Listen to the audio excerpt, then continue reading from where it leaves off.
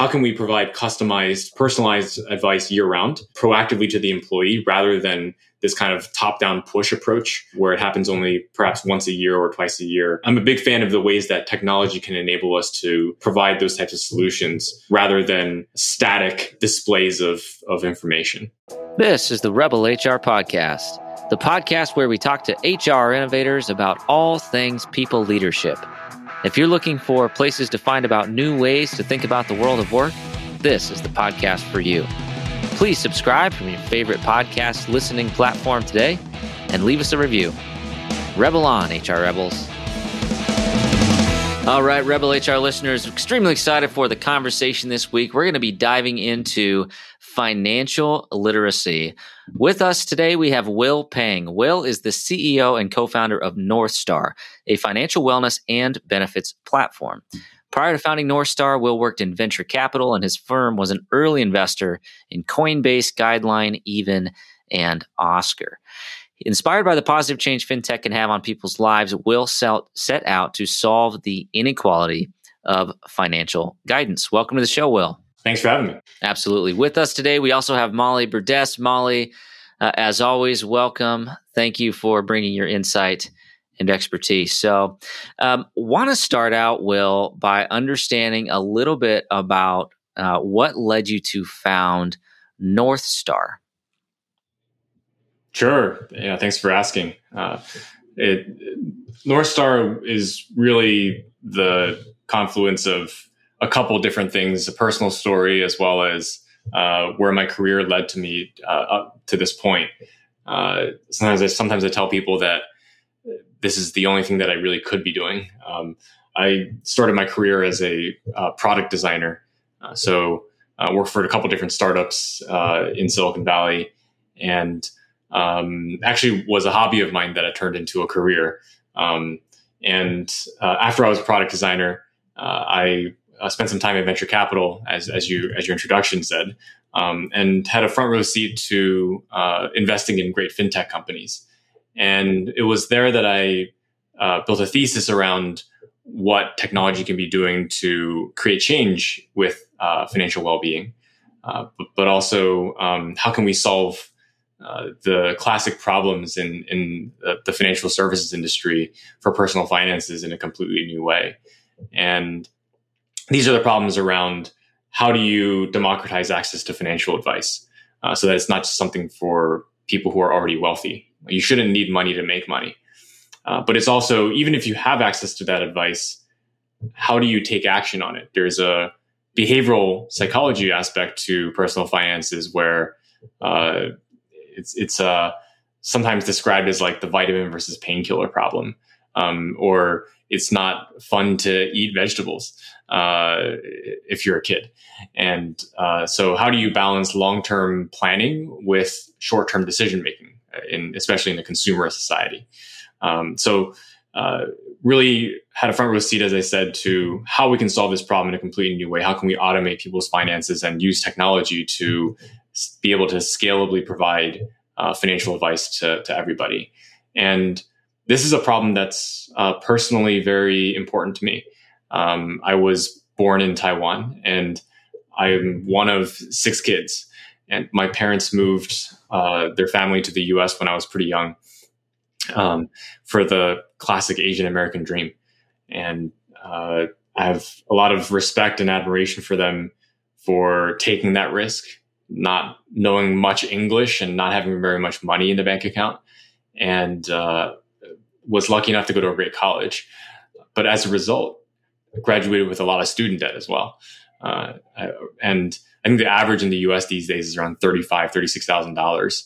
And when I graduated, I was kind of thrown into the real world with nobody to turn to figure out how to pay off that student debt most efficiently, let alone balance that with saving for the first time, contributing to my retirement plans, choosing the right health insurance policy, all the different things related to adult life that our education system just does a really poor job preparing people for. So I learned the hard way, Googled what the best solutions were, but still made all the mistakes. And so it was this recognition that not only are many people behind when starting off their careers, but also as they move through their careers and lifetimes. But it's also people's personal stories behind it. It's not just about the dollars and cents. So often there's an emotional aspect to personal finances that influence the relationship that we have with our money. So it's really important to me that we're able to not only give people the advice, but also recognize the emotional aspect of it and help them take action and create change in their behavior. Yeah, when you're talking about personal finances, to a lot of people, it's not the sexiest thing to talk about. And Kyle, I'm sure you can relate, as to many other HR professionals listening, is a lot of my employees, and granted I'm more entry level, but they really struggle with this type of stuff. Yeah, it's something that I've actually found is rising in popularity, especially with Gen Z and my peers in the millennial generation. It's becoming much more of a popular topic, which is great to hear because there's so much shame around talking about personal finances. People are always comparing themselves to each other, and especially for somebody who's a high spender, is more outwardly seems wealthy, but they actually may not have their kind of financial situation in order. So it's a really, really complex topic that I'm glad to see there's more conversations around it, more openly around basically all aspects of personal finances. Yeah. And also, sorry, Kyle here, but I have seen in the last year, I have seen more people either come to us off of a full-time like personal investing. They were personally, individually investing in Bitcoin or whatever the case may be, and or leave us to do that full-time. And part of me is that is terrifying for them. But it's become a thing that I have seen multiple times over this past year. Yeah, it's a really exciting industry now. Definitely with a lot of things that you mentioned. But another area that I find really fascinating is thinking about the ways in which employers can support their teams more holistically, where we've shifted from a world of defined benefit pension plans to where my dad still has a pension from having worked for decades in the state pension system, to now defined contribution world, where that combined with the explosion of new fintech tools and apps, from the robo-advising space to student loan refinancing, personal loans, paycheck advances. It's really exciting to see all the innovation in point solutions in the fintech space. But with that innovation comes an additional paradox of choice. It creates complexity around around which of these tools should I be using, and the responsibility is now unfairly put on the shoulders of the individual. And to my earlier point, there's just not enough education. Education is not caught up to equip people to make the best decision for themselves. So I think it's really interesting to think about employment as not only the primary source of wealth creation, but also supporting employees' lives holistically as they move through different life stages. And so I think employers are recognizing more and more that there's a bit of responsibility that the employer has as a really unique relationship with the employee to make sure that they're set up for success, regardless of whatever life stage that they're in. I think it's really interesting. And, as I think about the change that's happened in the industry here, just even over the last decade. When I came out of school, which wasn't, I guess it doesn't feel like that long ago, but I actually had a pension at my first employer that they actually phased out the year after I started. So, which was kind of a lucky coincidence from my standpoint. But it was just this pile of money that just grew, and you didn't really know how, and then shifted into a defined contribution plan where it's like, am I just supposed to put this into this fund that sounds fine, like this real estate fund? Okay, well, what does that mean? What does that actually entail? And it's, if you don't actually take the time to understand what you're investing in and where it's going, it's a huge risk. But I think about it in the context as an employer, what are you actually doing when you give someone a job? You're essentially entering into an agreement where they trade their time for your money, right? And as you think about that in the simplest terms, if you can give them an opportunity to keep that money and keep more of that money, then the long-term benefits there, the mental health implications of living beyond your means are obviously drastic, as well as the empowerment that you give somebody who's even maybe in a lower wage position, but if they manage that appropriately, they can still live and have gainful employment and live a pretty good life if they have the education. What you said, it reminded me of the meme. It's the come tax season, it's like, I'm really glad that I had this education come parallelogram season. But nobody ever taught me how to do taxes, right? Or the mitochondria is the powerhouse of the cell. Yeah, thank goodness. Thank goodness for that. So yeah, you make a really interesting point, which is not only around the empowerment and the improvement in mental well-being, but also your first point, which is kind of employment as a place where you get a salary and a retirement plan and your health insurance and whatever benefits that you receive. And at the end of the day, if you think about it from a transactional point of view, which is just one point of view, one way to look at it, but if you think about it purely from a transactional point of view, employers pay employees as a form of retention or attracting and retaining the best talent. And the reason why we're seeing the explosion of kind of ancillary perks is another form of attracting and retaining the best talent. And it's exciting to me to see that companies are shifting away from, especially in Silicon Valley, of ping pong tables as a form of talent retention to a more kind of nuanced understanding of their employees' true needs. It's been awesome to see the emergence of fertility and infertility benefits or backup childcare benefits, especially with so many people working from home. And another trend with COVID is the highlight on people's finances.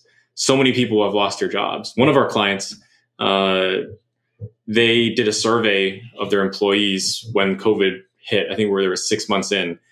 And they found that even though this company did not have to lay off anybody, they found that half of their employees' partners or spouses were affected by layoffs or pay cuts. So this is also a full family issue as well, supporting an employee's entire family. And so when you think about the ways that a salary or a 401k or so on health benefits can support employees holistically, it's also how do you, as an employer, communicate these benefits to employees, let alone advise them on how to best utilize them? And that's a huge challenge. It's time consuming, and it also requires specialist advice. And from a regulatory perspective, employers are also restricted from what they can say to employees. So I think it's been really exciting to kind of be at the center of all of this at Northstar, where it's being able to provide each individual employee with access to a certified financial planner so that they can work one-on-one, build that relationship with them. But this CFP also understands our clients' total compensation and benefits packages so that we can really be an extension of their team. So when we think about it, I think financial literacy and financial wellness from this holistic perspective as part of the employee experience, I think that's really made a big difference in what it means to work at any of these employers. It's no longer just a transaction, but rather something where there's a lot of care that goes into the employee experience and showing the employees that we truly believe in and want to support their success in achieving their life and financial goals. Yeah, I think on top of the mental health and just the wellness and doing it for the employees, I mean, if you're going to make a business case for it, I think we're all just trying to get our employees to appreciate the benefits we do offer. So understand and appreciate it, and to help us combat some of the gig economy, right? Like, great, you can go do that, but what are you doing for health insurance? What are you doing for retirement? What are you doing for all these things? And I have tried things like total reward statements. I've tried to invite spouses to health insurance meetings, benefit spotlights. We've tried marketing it in 1,000 different ways to try to make it a little bit sexier. But what other things are you seeing employers doing to help their employees understand and appreciate and improve their own situations? I love all those approaches that you took. And I think it's those kinds of kind of creative solutions that will make a difference. And I think some things that I'll start with kind of a strategy, which is that it seems like traditionally a lot of benefits communications happen, or even compensation changes, performance reviews, raises, and bonuses happen once a year, and oftentimes it's during open enrollment.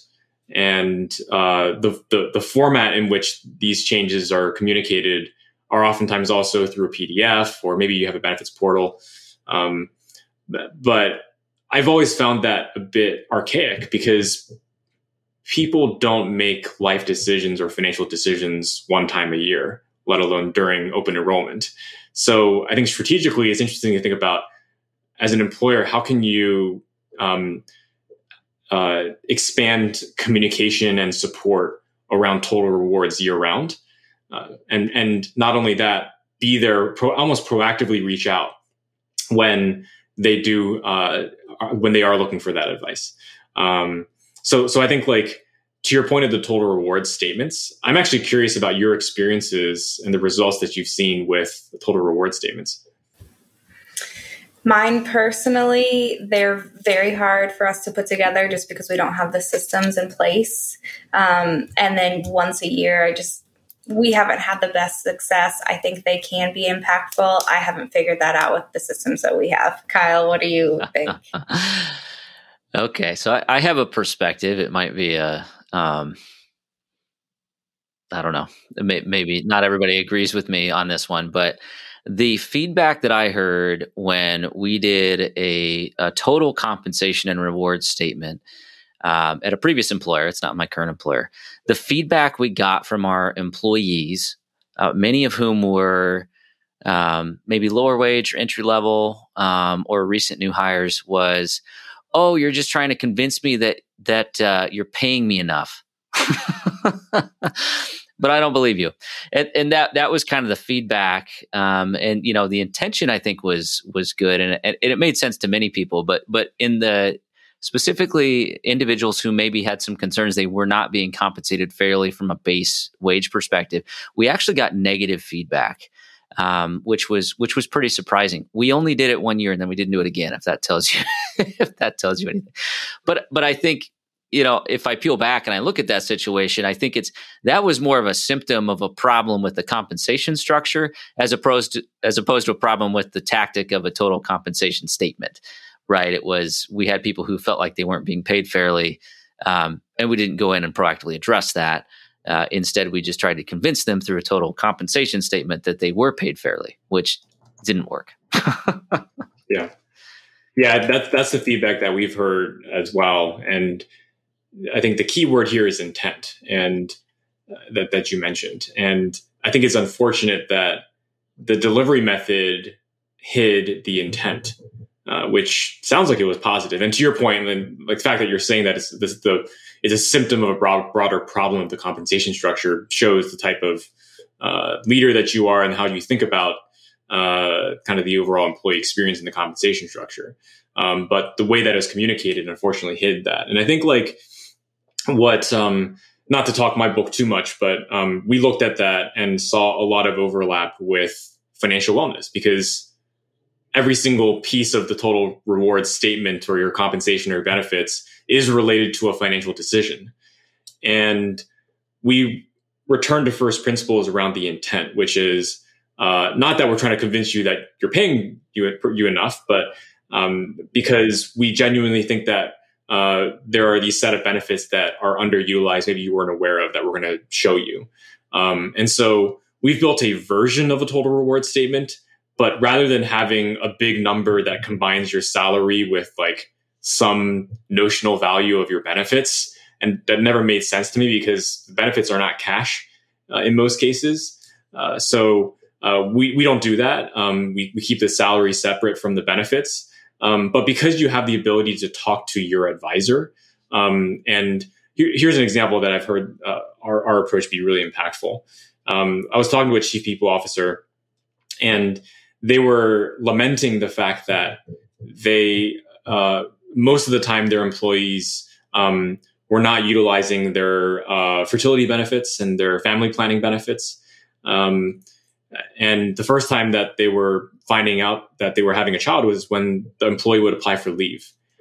And so I think that goes to show the perhaps awkward relationship between the employee and the employer in terms of the confidentiality of life stages. But when they started working with Northstar, the employees were able to talk directly to their advisor saying, hey, like, I'm actually thinking about starting a family maybe like 9 months from now. I'm just starting to think about it. What should I be thinking about in terms of my finances, financial plan that I should build? How much income should I be making? What health insurance policy should I choose? And with this approach, we've been able to proactively recommend various benefits that are relevant to their situation, help them choose the right health insurance plan ahead of even when they apply for leave, which is kind of like one of the final steps. And so that goes to my earlier point of the theme, which is that how can we provide customized, personalized advice year round, proactively to the employee rather than this kind of top-down push approach, where it happens only perhaps once a year or twice a year. I'm a big fan of the ways that technology can enable us to provide those types of solutions, rather than kind of static displays of information. Yeah, it was a PDF, by the way. So, I think you're on the right track as to that. I want to circle back to something you mentioned earlier, and I thought it was a really interesting statement, and it just made a ton of sense to me. And you used the term, it's the paradox of choice. And I think that's a great example for what we deal with so many times in human resources, where I've got an employee who is, maybe they're looking at a major life change in the near future. Maybe they're getting married. Maybe they're starting a family. Maybe they're looking at retirement. And they're thinking about these benefit selections, and they come to us, and what can we say to them? I can't give you advice. I'm not a CFP. I'm sorry. I really can't help. I legally cannot give you advice. I can tell you what I do, and you can take that for what it's worth. But my situation is totally different than yours. And I can't tell you how many times I've had those conversations. And then I've also had the conversation where somebody picked the wrong thing. And now I'm having to explain to somebody, yeah, you picked a high deductible plan, with no coverage until you hit this deductible. You need to have that money available to pay for it. And if you haven't been investing in an HSA, for instance, you might. Didn't you read my emails or listen in employee meetings? Did you miss that? That was in page 17 on the 56-page PDF benefits. So, we're covered from a compliance standpoint. I'm sorry, I can't help you. Yeah, 100%. So as you look at your program, and as you think about the opportunity that fintech provides us, how do you look at some of these innovations that are entering into the financial space and tying that into a workplace benefit? Yeah, it's a great question. I think there are a few different aspects that technology comes into play. First and foremost is scalability, while balancing that with personalization. Those are the reason I said balancing is because those are in many ways contradictory to each other. We've all seen solutions that are scalable, one size fits all solution, but the issue is that one size fits all solution are generally generic. So there are oftentimes educational content, articles that you can read. But as I experienced myself when I first graduated from college, I read all the same articles as well, but I still made the mistakes. So I think education is only one piece of it. It establishes a great foundation, but it's only a piece of the solution here. It's important to balance scalability with personalization because the personalization piece is really important because personal finances are personal. I think if you were to assign arbitrary percentages to it, there's 75% of personal financial advice is pretty standard, right? Like pay off your high interest debt first. There's kind of this flow chart that you run through. But there's a remaining 25% of it that is quite personal. What's your risk tolerance? Myself, I as an Asian American immigrant, am generally risk averse, which is ironic as the founder of a startup. But that's because of my upbringing and my immigrant background. Debt is bad rather than being a tool. So there's a certain aspect of personalization that needs to come into play as well. So so we do have full-time financial advisors on our team, but if that was our core business, you can kind of do the math simply. There's a certain number of hours in a day, and you can calculate how many phone calls that I can take on. But by recognizing what are the aspects of personal finances that technology can do better or more efficiently or more scalably or tirelessly, and let technology do that, and then think about the things that human beings are uniquely good at doing: empathy and kind of leaps of judgment and emotional understanding and complex situations. You kind of get the best of both worlds. So that's one key area where fintech comes into play. Another key area is around data integration. So we love working with employers, not just because of the opportunity to reach a large scale of people very quickly and kind of sharing the responsibility to improve financial wellness, but also because of data.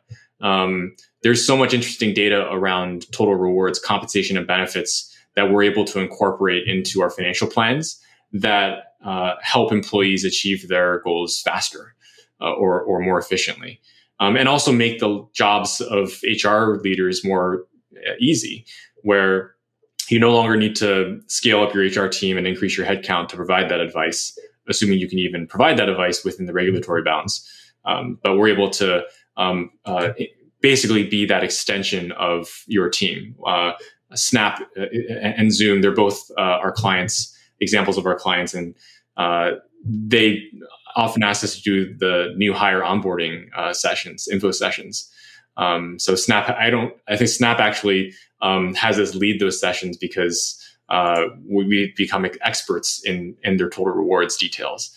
So it's really awesome to really be a partner to HR leaders in that sense. And so the data integration is a big piece of it as well, especially when you talk about the total reward statement earlier.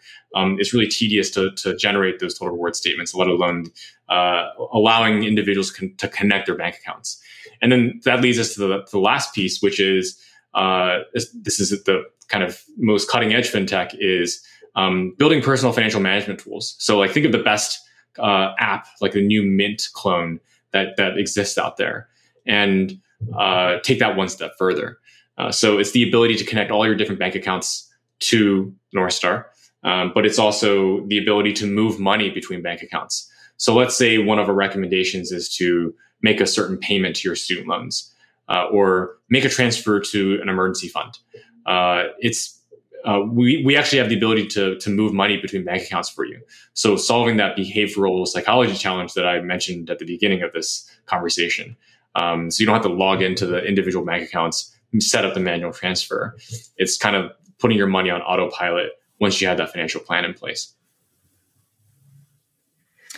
You mentioned student loans, and I looked into this. Oh gosh, it's been several years, so I might get some of this wrong. But basically, there was a technology and a benefit that we could choose to contribute.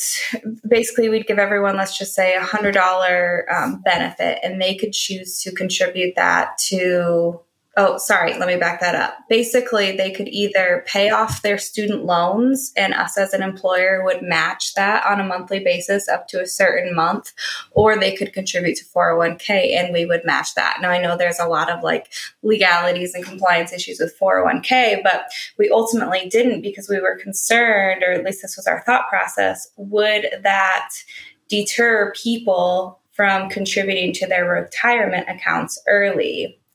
Do you guys have thoughts on that? Yeah, it's a great question, and goes to the earlier point about like there are multiple different point solutions out there and the paradox of choice. The reality is that financial decisions are really difficult because they're often about trade-offs. Should I pay off my student debt faster, or should I invest in my retirement? And especially with something like retirement, there are tax benefits as well. And then now you layer on more things like, should I save to an emergency fund? Like, how do I balance this with my day-to-day spending? And like people's heads just explode. So you ask a really interesting question because oftentimes I'll kind of get to my point in a roundabout way, but currently one of the few ways that employers have to improve employees' financial wellness is by turning on auto enrollment in 401k plans. From a behavioral psychology perspective, the power of default states is at play here, where if somebody's automatically contributing to their 401k, and maybe they're not even aware of it, they're surprised by how much they can save than if you just ask them how much they thought that they could save.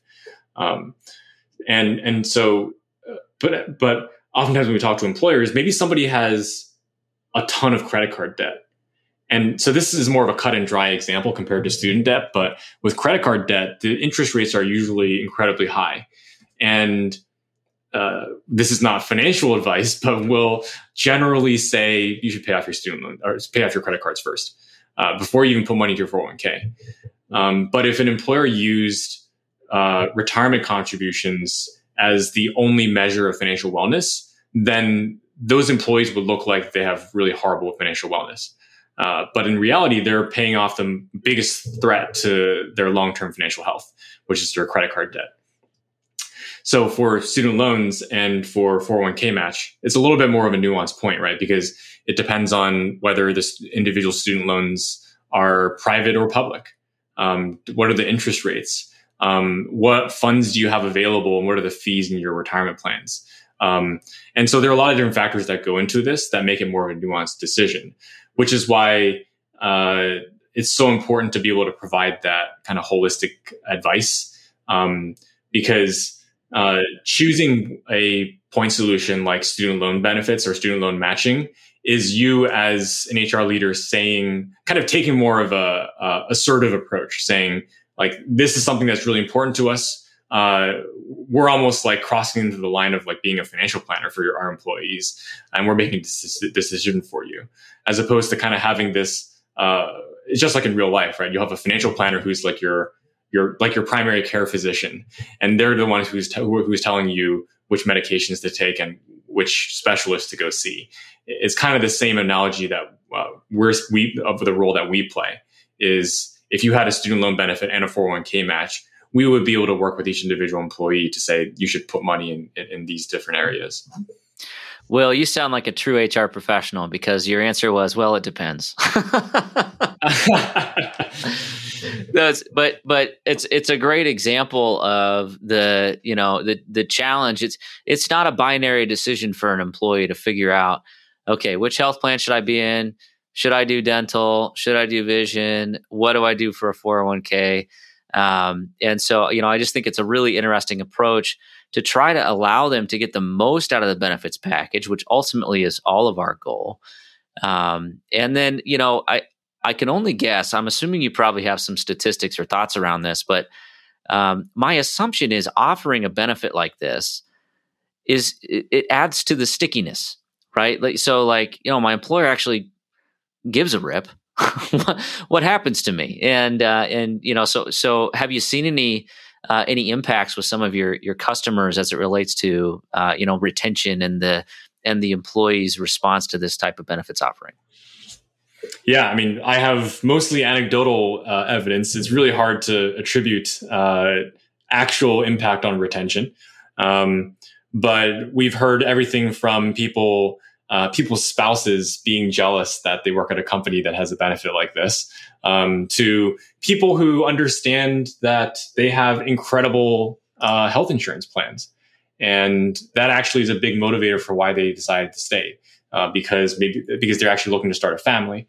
And health insurance is one of those things that it's just a significant cost, but most people don't understand what they get until they quit their job and they get their COBRA bill, and it's $1,000. What? So we have so many different anecdotes around that, around those themes of both appreciating and understanding the benefits that they're receiving, but also understanding that, hey, maybe I really love my company's culture and mission. And before, I thought that increasing my salary was the only path to achieving my goals.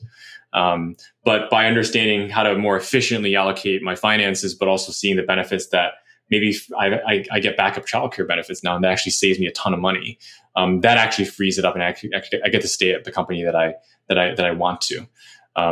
So we're seeing impact on that, but also several different employers we've done surveys now we've saved them thousands of hours of time that they would normally have to sit down with each employee and speak to them. So it's been pretty awesome to see that kind of feedback. And at the end of the day, this only matters if people use it, right? So we're really proud that over half of employees actually use North Star when it's offered, and we think we can get that number even higher.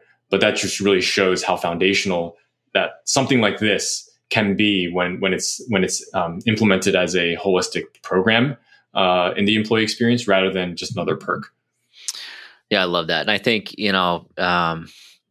one of the things about benefits programs that I think is really critical, and if you haven't given this thought as an HR person, be thinking about this, but, benefits are personal. It's how do people get care? How do people, to take care of their family? What are some of the reasons to work at an organization? And ultimately, the benefits package for an employer is a reflection of how much that employer cares about the employee, whether you like it or not.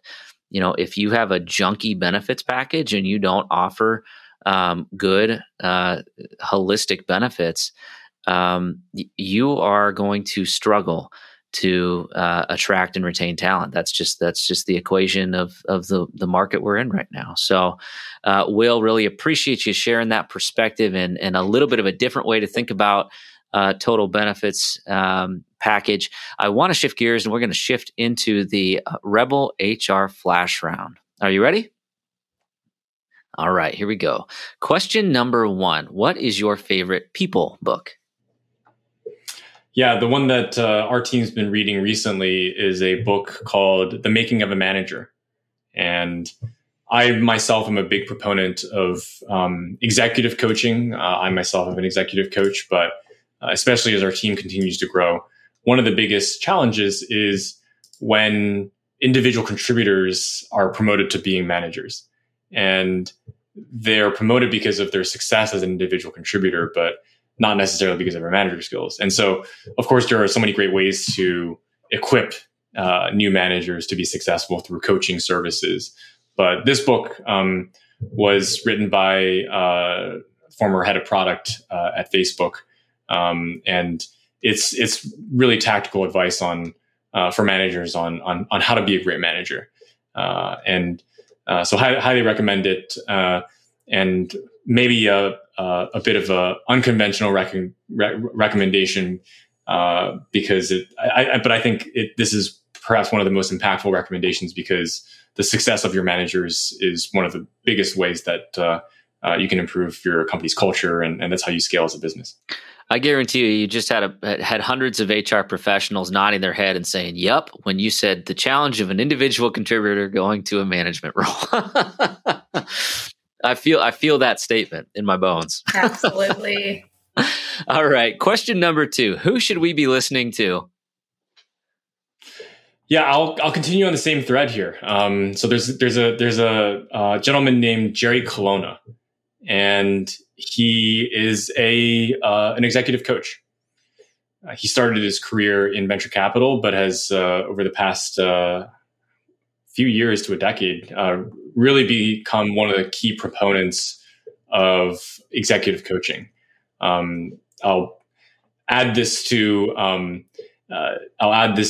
my answer to the previous question as well. He also has a book.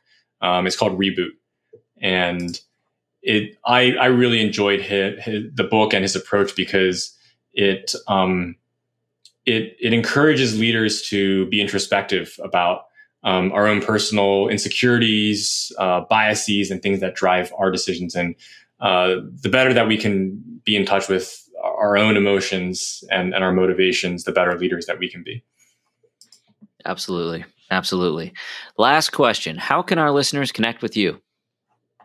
Sure. Our website is northstarmoney.com, and my email, feel free to email me directly, is will@northstarmoney.com. Awesome. Well, Will, thank you again so much for spending some time with us. We will have all that information in the show notes. If I could say one thing in closing, if this is something that you think sounds interesting to you, we've offered a financial wellness benefit just recently in my organization to a wonderful employee response. So it's something that I'd strongly consider you to, or ask you to consider in your benefits package. It can mean a lot to a lot of people in your organization. So, Will, thank you for continuing to innovate and drive these types of benefits programs forward. Thanks for spending some time with us today. Thanks for having me. All right, that does it for the Rebel HR podcast. Big thank you to our guests. Follow us on Facebook at Rebel HR Podcast, Twitter at Rebel HR Guy, or see our website at rebelhumanresources.com. The views and opinions expressed by Rebel HR Podcast are those of the authors and do not necessarily reflect the official policy or position of any of the organizations that we represent. No animals were harmed during the filming of this podcast. Baby.